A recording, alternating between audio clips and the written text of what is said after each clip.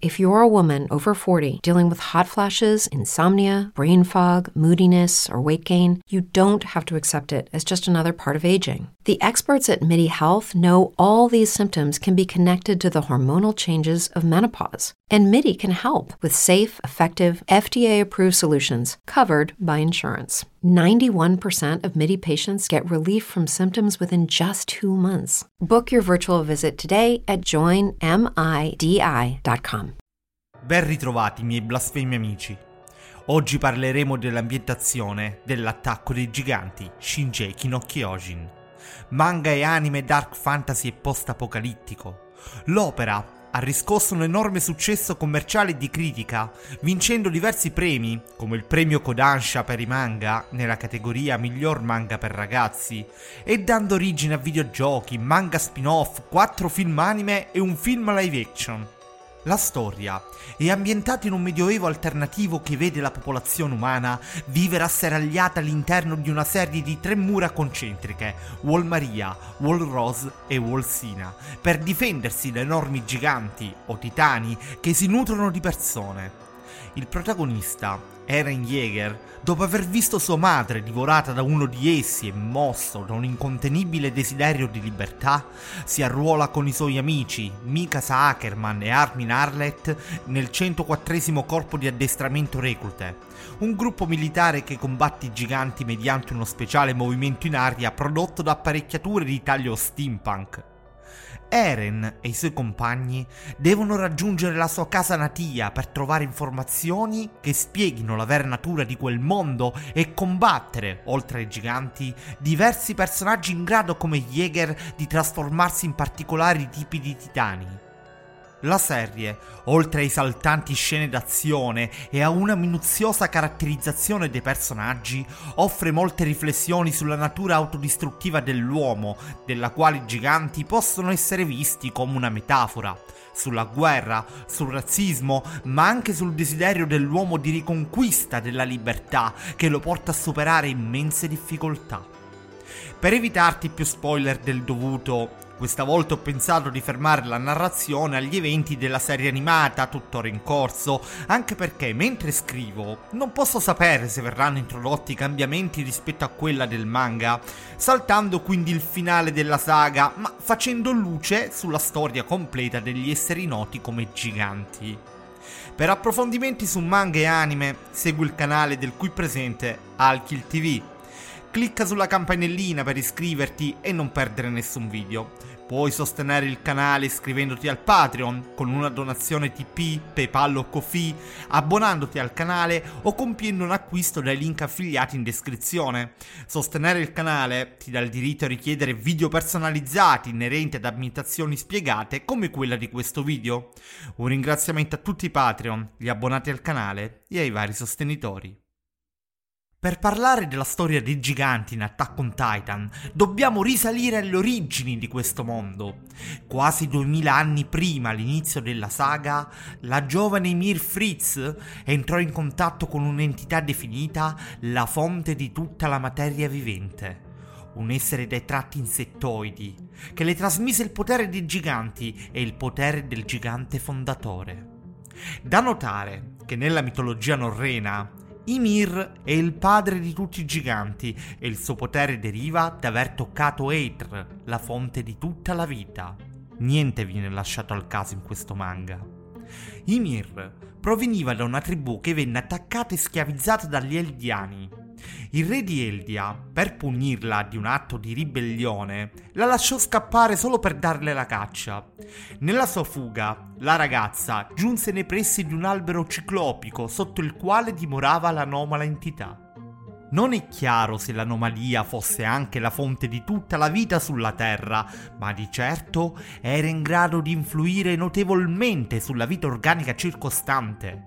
Il contatto tra Ymir e l'anomalia portò alla nascita del potere dei giganti e alla connessione delle coscienze degli eldiani viventi e defunti mediante il sentiero. Secondo Zik, l'essenza dei giganti, un corpo quasi indistruttibile, un'esistenza infinita, potrebbe essere stata influenzata dalla vulnerabilità e dalla paura di Ymir di morire. L'anomalia che ricorda da vicino un verme lobopotiano acquatico del Cambriano, noto come Lucigenia, possiede la capacità di far crescere a dismisura gli organismi circostanti e di sfruttare le proprietà dei singoli giganti che sono derivati da lei, come trasformare Eldiani in titani ai suoi comandi. La storia dell'impero di Eldia si perde nel mito e viene elaborata in maniera profondamente diversa a seconda del popolo che la racconta. Per alcuni, Ymir ottenne un potere da Dio, per altri fu il frutto del suo patto col diavolo. Con il potere del titano, derivante dalla fusione con l'anomalia, Ymir tornò dal re di Eldia e lo servì nella lavorazione dell'ambiente circostante, creando ponti e portando benessere alla sua gente e sbaragliando le armate dei nemici di Eldia, Marley. Si stima che l'impero di Eldia sterminò qualcosa come il triplo della popolazione mondiale vivente nell'anno 854. Re Fritz la prese come concubina ed ebbe da lei 3 figlie, Maria, Rose e Sina. 13 anni dopo, Ymir morì nel tentativo di sventare un attentato ai danni del re. Questi fece divorare alle 3 figlie i resti della madre, nel tentativo di trasmettere loro il potere dei giganti mediante l'ingerimento del midollo spinale della genitrice che ne conservava il potere. Il monarca costrinse le figlie a riprodursi costantemente in modo da avere sempre discendenti che potessero ripetere l'opera di cannibalismo ai danni della generazione precedente, affinché Eldia rimanesse per sempre la potenza mondiale che era diventata. Ymir, quindi, divenne l'incarnazione del potere completo dei titani, ben superiore a quello di tutti coloro che la seguirono. Alla sua morte, il suo potere venne diviso tra quelli che divennero noti come 9 giganti. Esso però comporta anche la maledizione di Ymir, ovvero, siccome lei è morta 13 anni dopo l'acquisizione del potere, la stessa sorte sarebbe toccata anche a tutti coloro in possesso del potere dei 9 giganti. Dopo la sua morte, Ymir risiede in un mondo soprannaturale al quale confluiscono i sentieri, nel quale essi sono visibili come scie di aurora nel cielo. Sostanzialmente, quando il soggetto attiva il potere del gigante originale mediante il dolore fisico come un taglio alla mano e la decisione di perseguire un obiettivo, Ymir evoca il potere stesso e dalla sabbia di quel mondo crea nel nostro piano il corpo del gigante. Il processo appare all'esterno come una saetta luminosa che dal cielo colpisce il soggetto e inizia a creare su di esso il guscio del gigante a partire dalla testa. Ymir è anche la fonte del potere di rigenerazione che permette ai portatori di guarire persino dalle ferite più gravi. Agli spettatori sembra che il processo avvenga in un attimo, ma questo avviene perché il tempo che Ymir impiega nel suo mondo è molto dilazionato rispetto al nostro. Ymir, come detto, era la schiava del re Fritz e per estensione della famiglia reale nata dal suo sangue, anche se si specula che a un certo punto potrebbe aver amato Fritz spontaneamente. Perciò ella è anche la fonte del potere del gigante fondatore del quale il re si è servito negli eventi che andremo a narrare. I discendenti di Fritz e Ymir, in possesso di un qualche fattore genetico che permette di trasformarsi in giganti, sono detti soggetti di Ymir. Come detto, grazie al potere dei giganti, Eldia tenne sotto il suo dominio le altre nazioni del mondo, fra le quali Marley. Si ricordano le devastazioni prodotte dall'impero eldiano, come la città di Lago distrutta in un solo giorno, la devastazione di monte e di valle, anche se la veridicità di queste tragedie non è accertata definitivamente. A un certo punto, 9 famiglie aristocratiche eldiane, in possesso del potere dei giganti originari, iniziarono a farsi guerra tra di loro. Secondo Marley, un eroe di nome Helos manipolò le famiglie facendole combattere tra loro, in modo da vincere la grande guerra dei titani e ottenere il potere di 7 dei 9 titani originali. La famiglia Tibur si schierò contro il re di Eldia e al fianco dei Marleyani, ottenendo anche il gigante martello.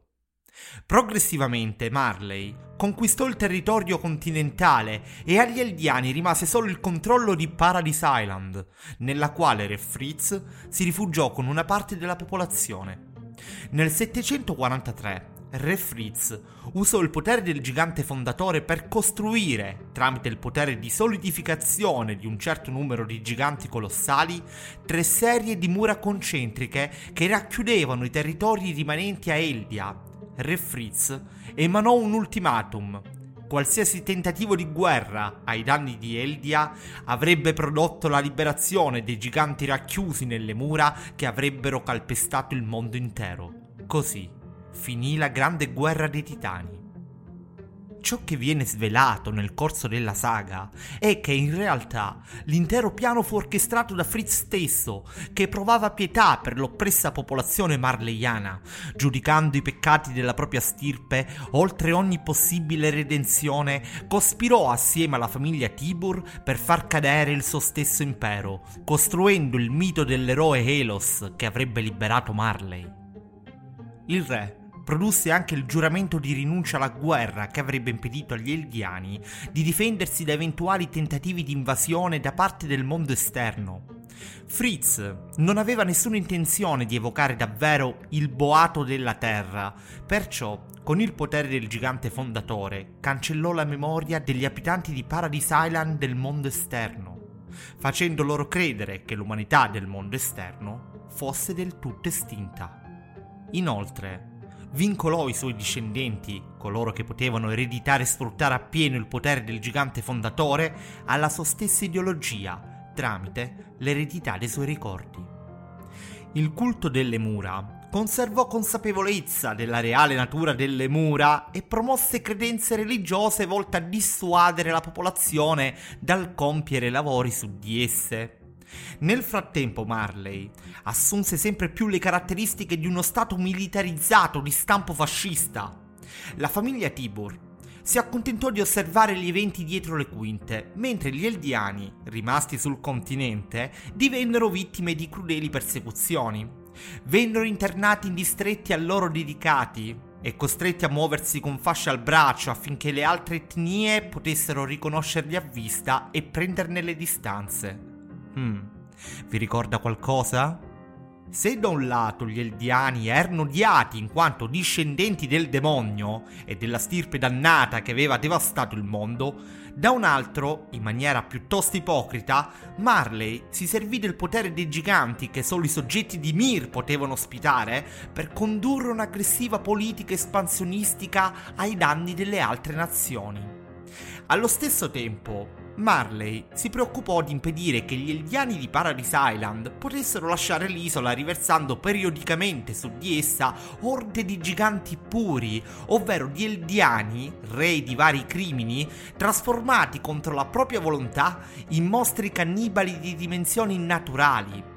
Quindi da un lato Marley teneva sotto scacco gli Eldiani del continente con la minaccia di mandare in paradiso coloro che osavano ribellarsi, dall'altro si serviva di un'apposta unità di guerrieri, giovani marleyani onorari, cresciuti sotto le armi, per ospitare uno dei 7 giganti originali in loro possesso, come forza armata di conquista.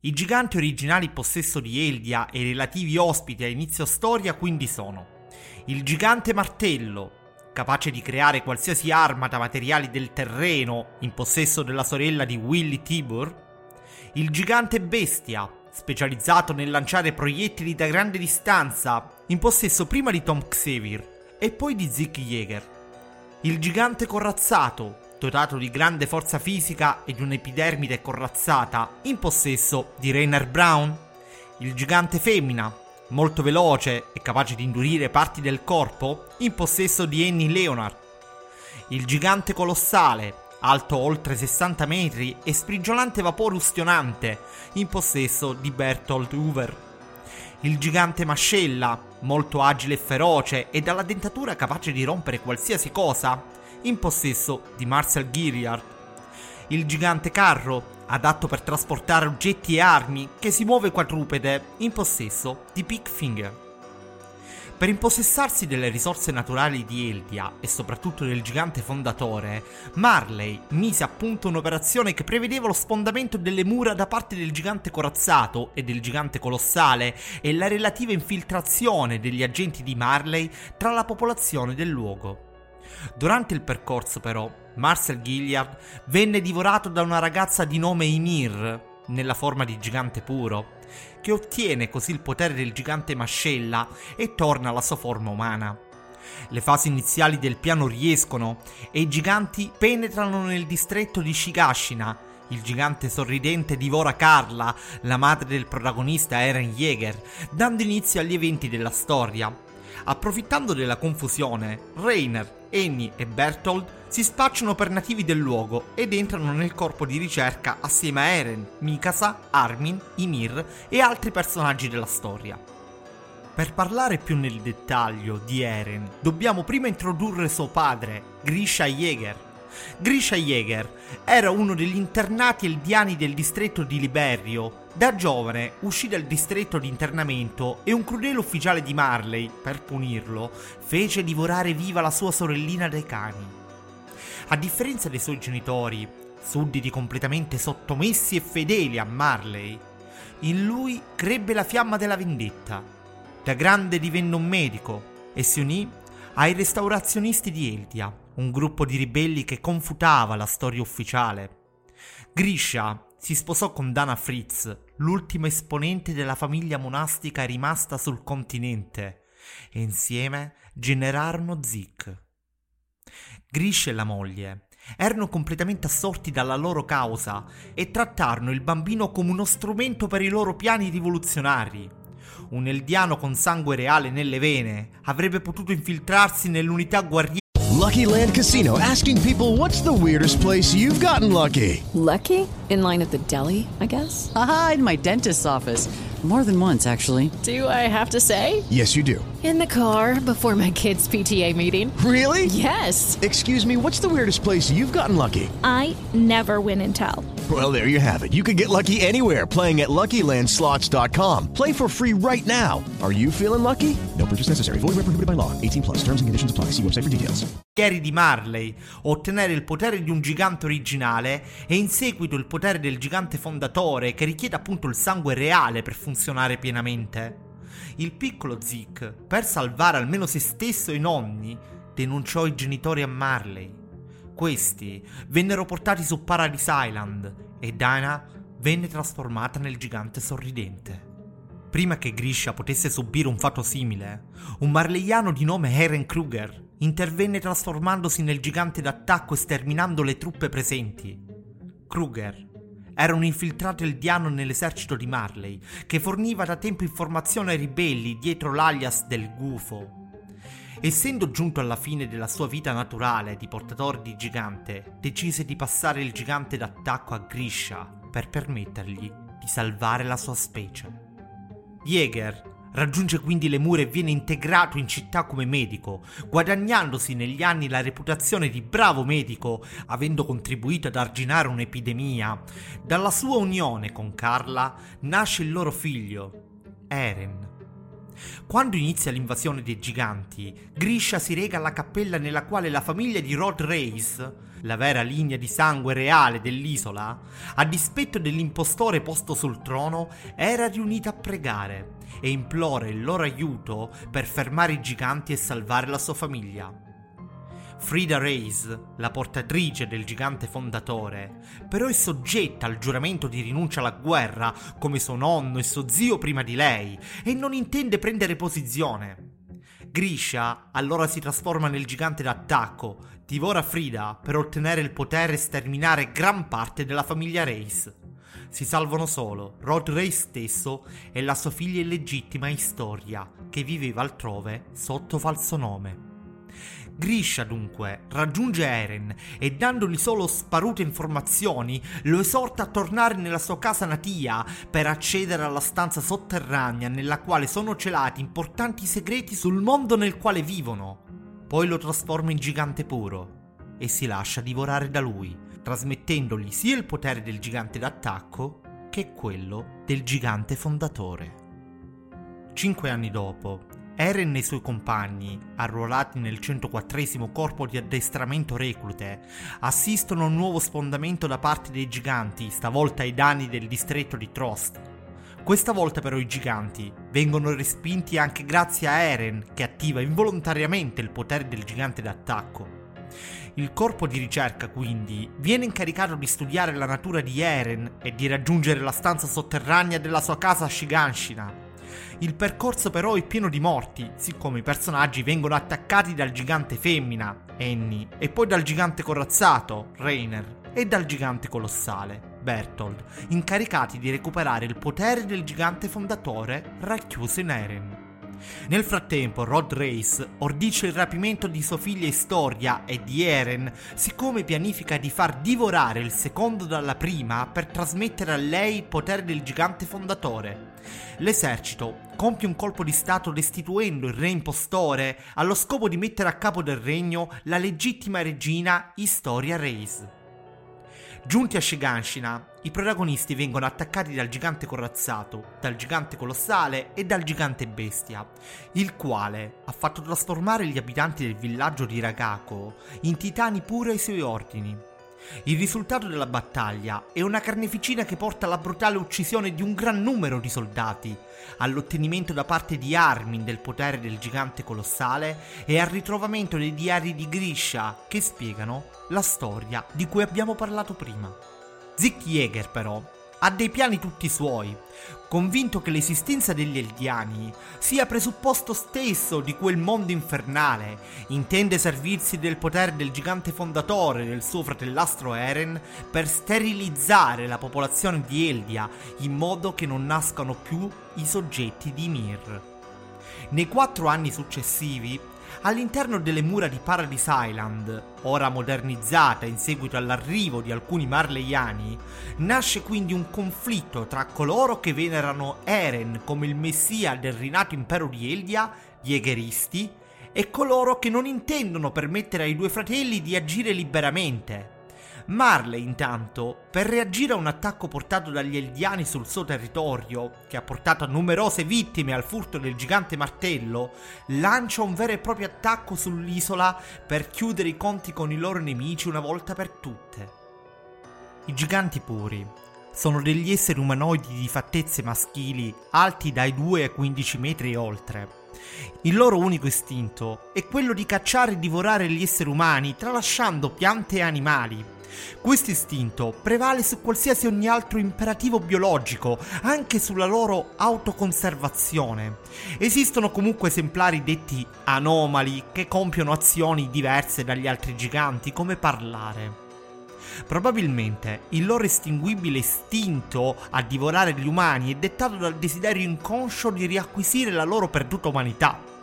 Un titano puro, che divora un portatore di gigante originale, non solo ne acquisisce il potere, ma ottiene anche la capacità di switchare a piacere tra la forma umana di partenza e quella di titano speciale acquisito. Si muovono in maniera scomposta e grottesca, in genere hanno espressioni gaudenti dipinte sul viso. La loro anatomia è generalmente grottesca e non presentano né un tratto digestivo né organi sessuali.